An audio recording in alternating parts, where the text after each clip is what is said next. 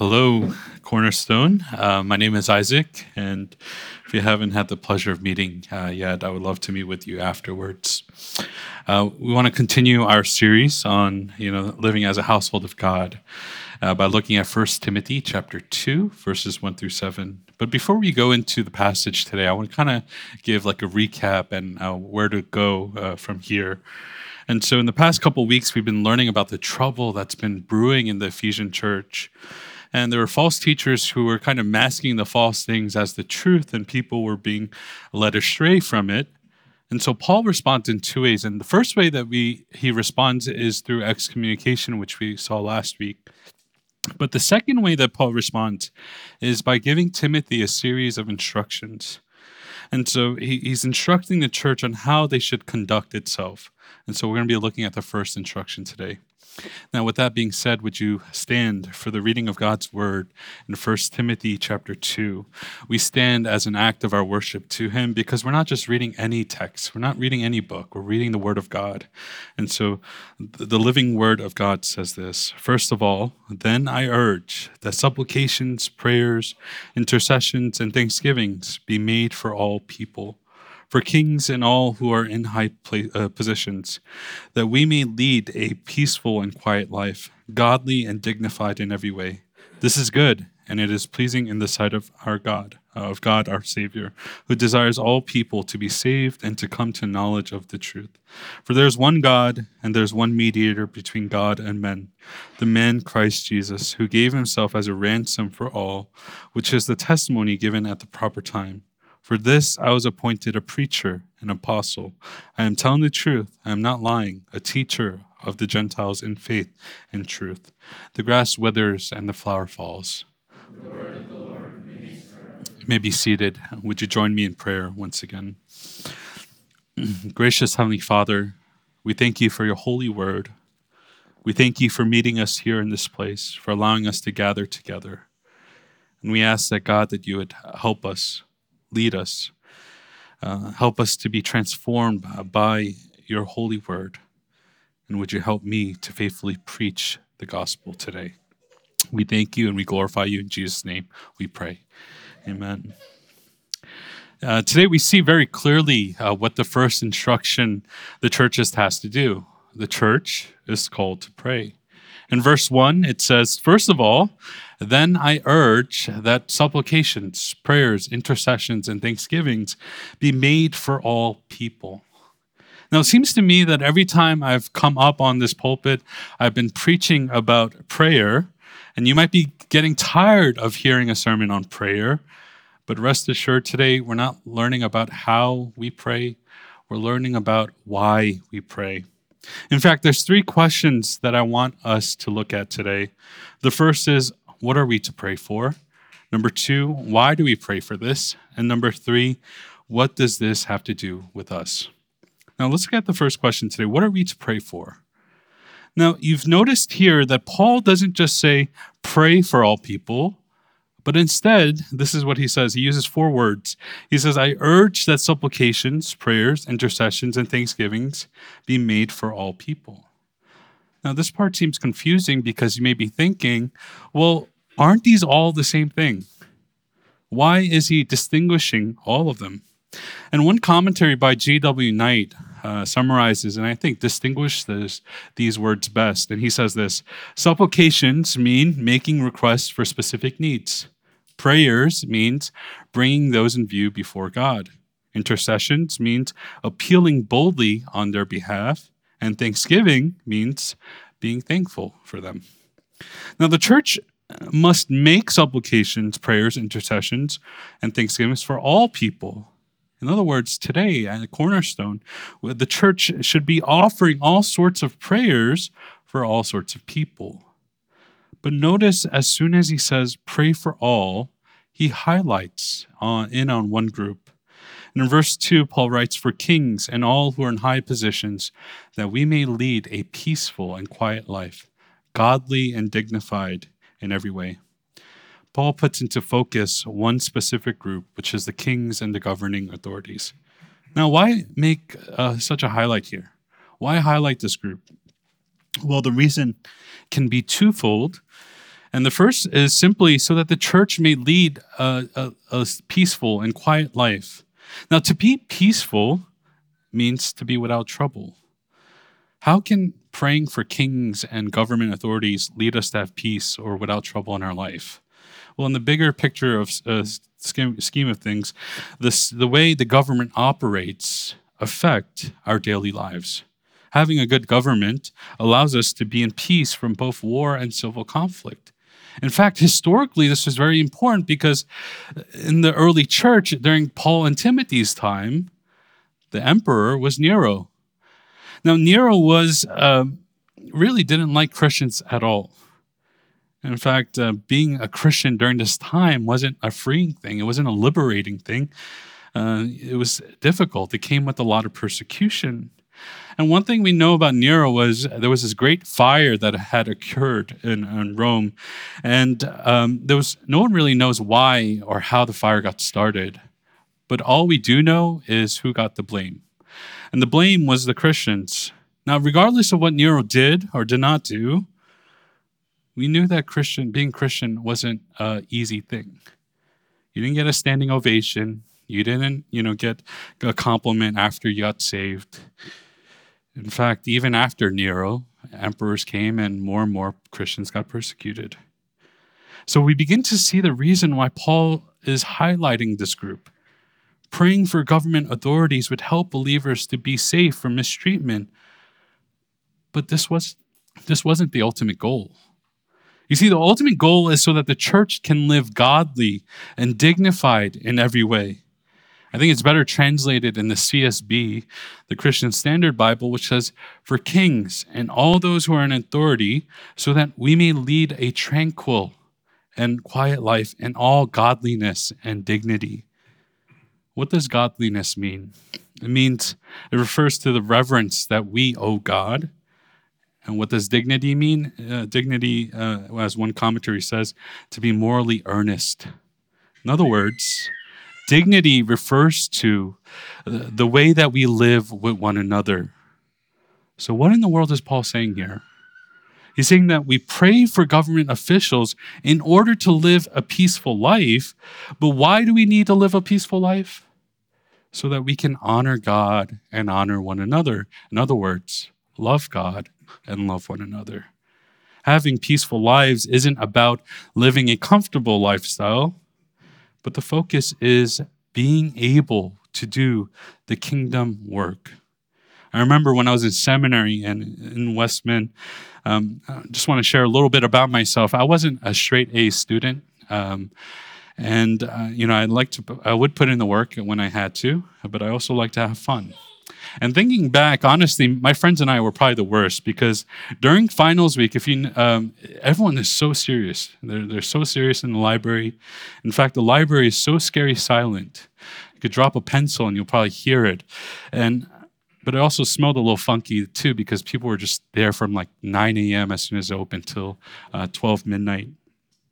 But I remember me and my friends, we would take a break and we would, joke around, laugh, talk. And all of a sudden, the librarian, who was also a student, would come over to us and just shush us. Now, imagine doing work in that condition. You have a group of people that are just joking, laughing. You're trying to get a lot of work done. You're distracted. In a sense, parents, as you guys know, during the pandemic, as you're working from home with kids running around, you're trying to get work done, you're trying to have a Zoom meeting, but it's hard. In a similar sense, it's far greater to get much kingdom work when there are less restrictions and distractions. At the end of the day, Paul is calling the church to pray for these government leaders, not for selfish gain, but so that the church can live in peace, so that they can continue to love God and love others. But on the flip side of this, the second reason why Paul says this is this. He's calling the church to love their enemies. He's saying pray for them. You see, these government authorities weren't the church's friends. They were enemies. Now, it's one thing to pray for someone that you get along with. It's easy to pray for friends. It's easy to pray for your spouse. It's easy to pray for, the guy or the girl that you have a crush on. But what about the person that wants to sabotage you? What about the one that wants to see you fail? What about the one that wants to get the promotion over you so they'll do anything? What about them? You see, when we pray for them, oh boy, praying gets difficult. And the last thing you want to do is offer up supplications, prayers, intercessions, thanksgiving. Probably the hardest one is thanksgiving. You're thanking God for them, for bringing hardship in your life. But here's what Paul is telling the household of God. Pray for every type of person, no matter what they think of you. No matter what the world says about you, pray for them. No matter who's ruling over you, pray for them. No matter who's slandering you, pray for them. No matter who's persecuting you, pray for them. Offer up supplications, prayers, intercessions, and thanksgivings for all people. But why? Which leads us to our next question. Why do we pray for all people? You know, the reason why we pray for all people that we see in verse 3 is actually it's pleasing to God. But there's a deeper reason to this. And the deeper reason is seen in verse 4, which speaks about God's desire. So what is God's desire? In verse 4 it says, who desires all people to be saved and to come to knowledge of truth. So it's here it says God wants everyone to be saved and to come to knowledge of the truth.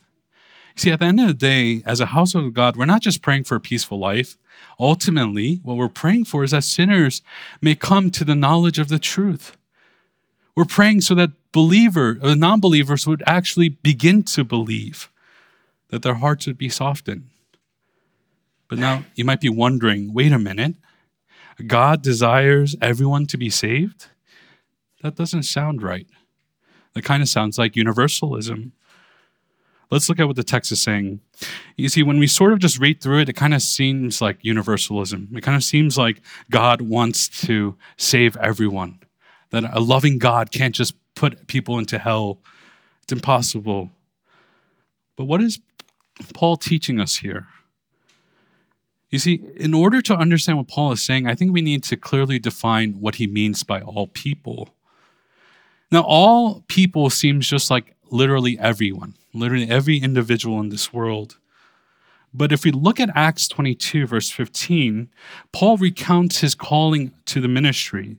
And he says this, and it's talking about everyone here. And so God is speaking to Paul, and it says, for you, Paul, will be a witness for him to everyone of what you have seen and heard. Now, Paul's calling isn't to go to literally every single person in this world and to witness the resurrection of Christ. But in fact, in verse 21, we see a clarification of that everyone, which is, go, for I will send you far away to the Gentiles. So everyone doesn't mean an absolute, literally every single individual, but it's a reference to actually all kinds of people. Another example of this is actually seen in our text today.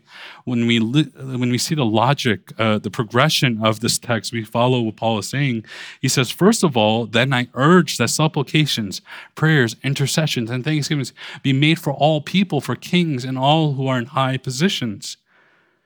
You see, what Paul is trying to focus in is not on just one type of group, but all types of groups.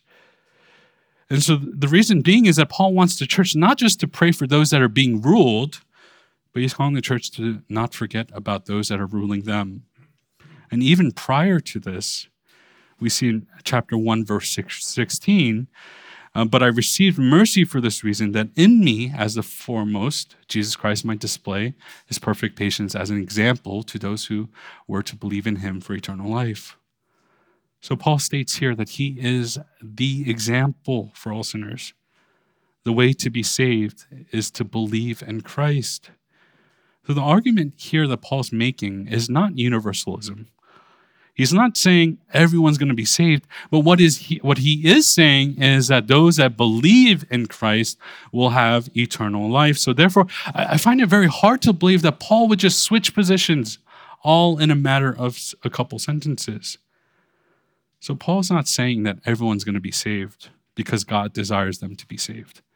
But rather, what he's referring to is the fact that no matter who you are, no matter what your past is, no matter where you come from, whether you're a ruler or one that is ruled, whether you're successful or unsuccessful, whether you're rich or poor, salvation will come to those that believe.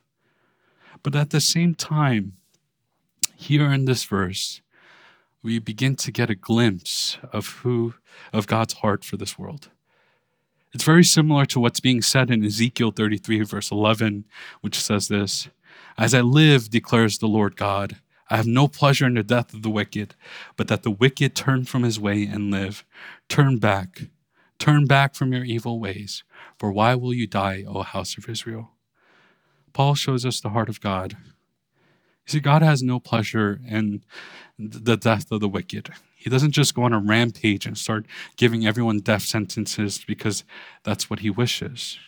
But his real delight is in sinners, when sinners are saved. So the image that we're seeing here is God is loving people that actually hate him, that they would turn their backs upon him.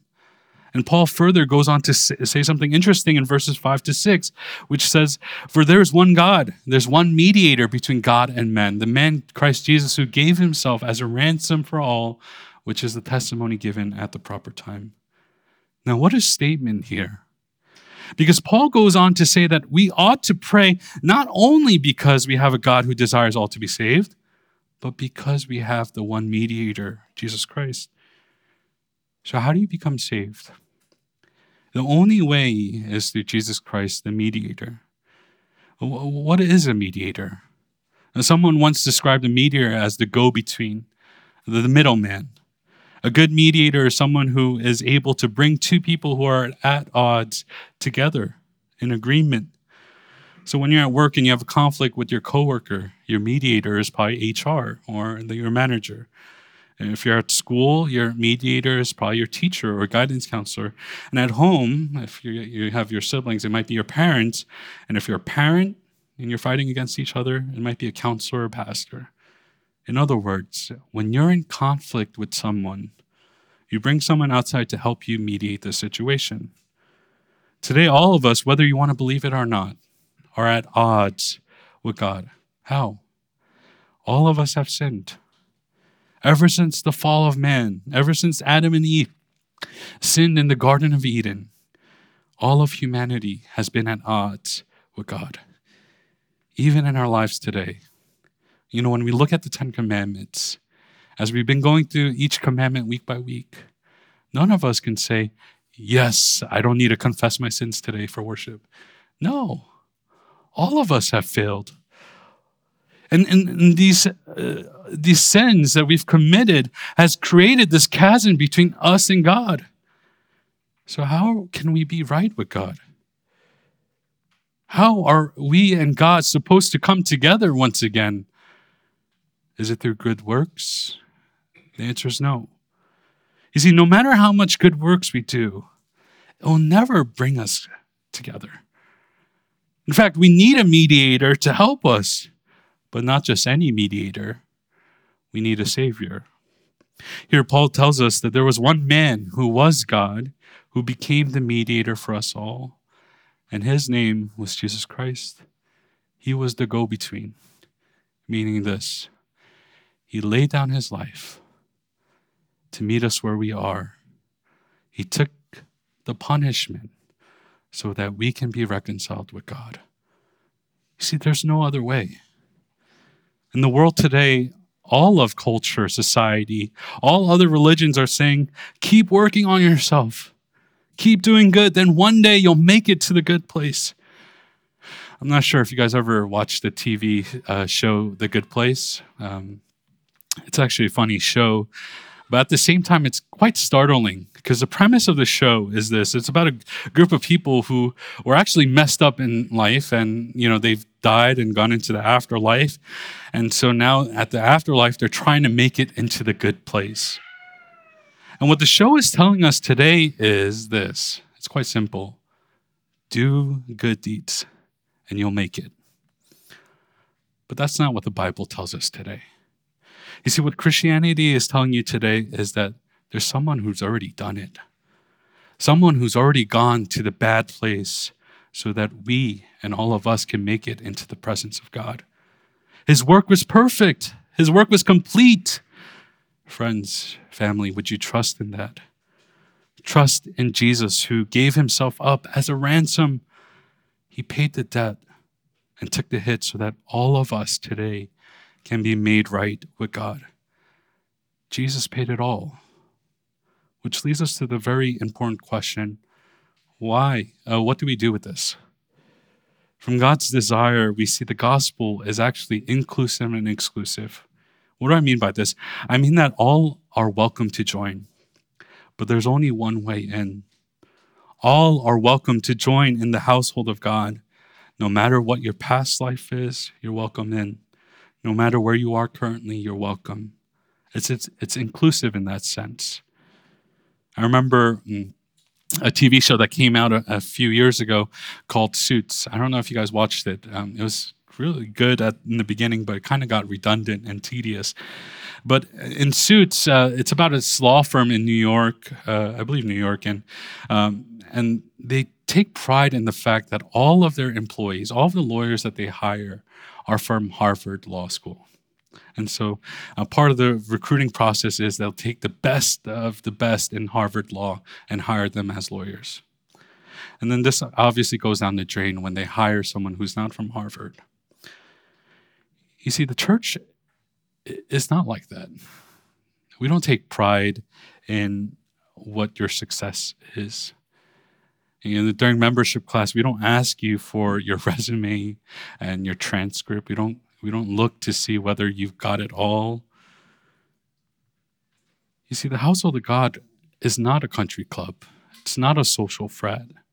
As a household of God, each of us are different. All of us come from different backgrounds and cultures. Some of us use the word John to mean person, place, or thing. I, being from New York, don't understand it.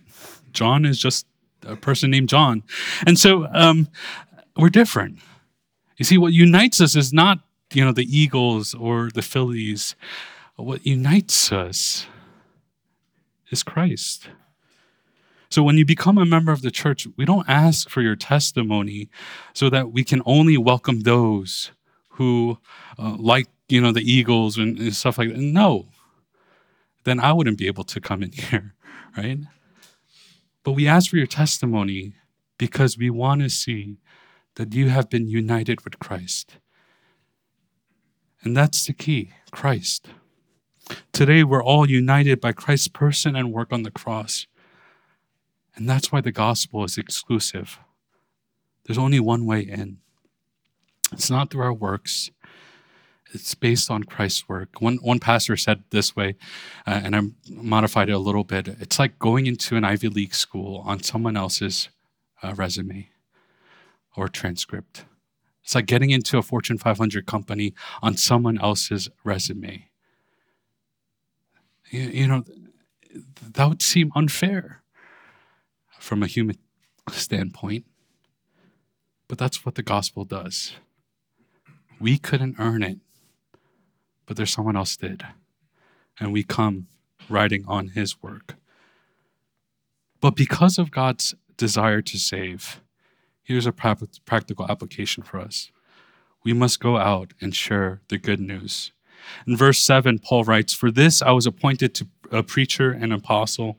I'm telling the truth, I'm not lying, a teacher of the Gentiles in faith and truth." A couple of weeks ago, we saw how Paul was the chief of sinners.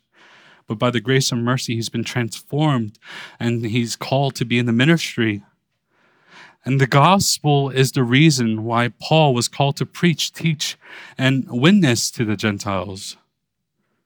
See, because Paul was touched with the gospel truth, he went forth and he began to have a heart for God's people. And in the same way, Cornerstone, if the gospel is real to us today, we must then go forth and share it to everyone that we meet. You see, as Christians today, we must long to see the world come to a saving knowledge of Christ. And if we don't, I think that shows that we may not have quite understood the depths of God's grace and mercy in our life.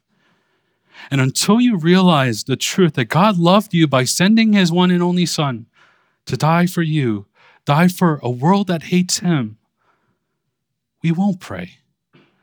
We won't go out. We won't care for the world or the people. But if we do understand the mercy, the depths of God's mercy and grace, then we will adopt the heart of God, a heart that longs for all to be saved. It's God's heart that leads us to pray for all people. And it also leads us to share the gospel with everyone that we meet. It's God's heart that leads us to pray for all types of people. Today, if you believe in Christ, then I want to challenge you. Let's pray for our enemies. Let's pray for this world, that many people will come to faith. Let's not just focus locally in Lansdale, but let's focus all throughout the world. Pray that no matter who they are, that they would come to know the truth of the gospel. At this time, let's take a moment to pray that over this world, that many would come to know the gospel.